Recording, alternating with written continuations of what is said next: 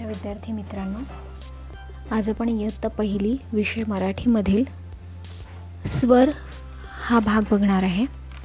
स्वर आपले लहान ऊ आणि मोठा ऊ यावरील शब्द आपले मागच्या भागात झाले होते आणि आता आपल्याला रू हा स्वर शिकायचा आहे. रू, ए आणि ऐ हे 3 स्वर आज आपण या भागामध्ये बघूया. तर रू स्वर हा काय आहे, तर रू पासून सुरू होणारे शब्द आज आपल्याला पाहायचे आहेत. रू रू ऋतू, ऋतू. रू रू ऋषी, ऋषी. रू रू ऋषभ, ऋषभ. आणि रू रू ऋत्व.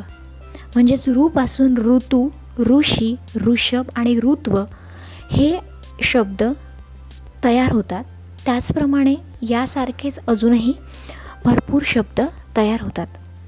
ऋतू, ऋतू म्हणजे जसं पावसाळा, हिवाळा, उन्हाळा हे काय आहेत, ऋतू आहेत. ऋषी, ऋषी म्हणजे जे साधू असतात, ज्यांनी संन्यास घेतलेला असतो त्यांना ऋषी म्हणतात. ऋषभ, आता ऋषभ हे संस्कृत शब्द आहे. याला ऋषभ म्हणजे बैल हा ऋषभचा अर्थ होतो.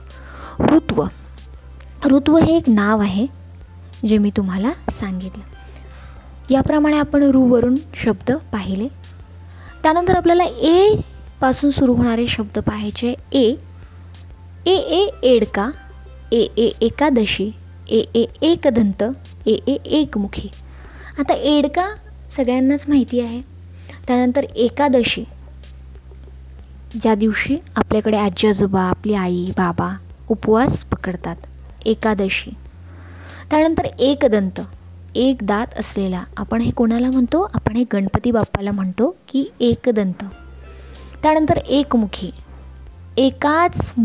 एकच मुख असलेला. आता रावणाला 10 मुखी होते म्हणून तो 10 मुखी होता.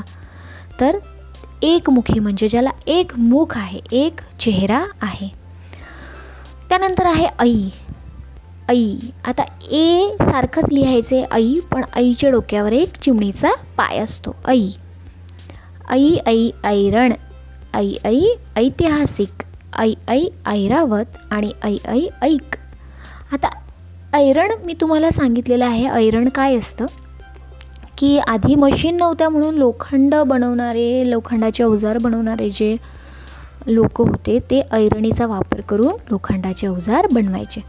ऐतिहासिक म्हणजे हिस्टॉरिकल, खूप जुनं, खूप पुरातन असलेलं म्हणजे ऐतिहासिक.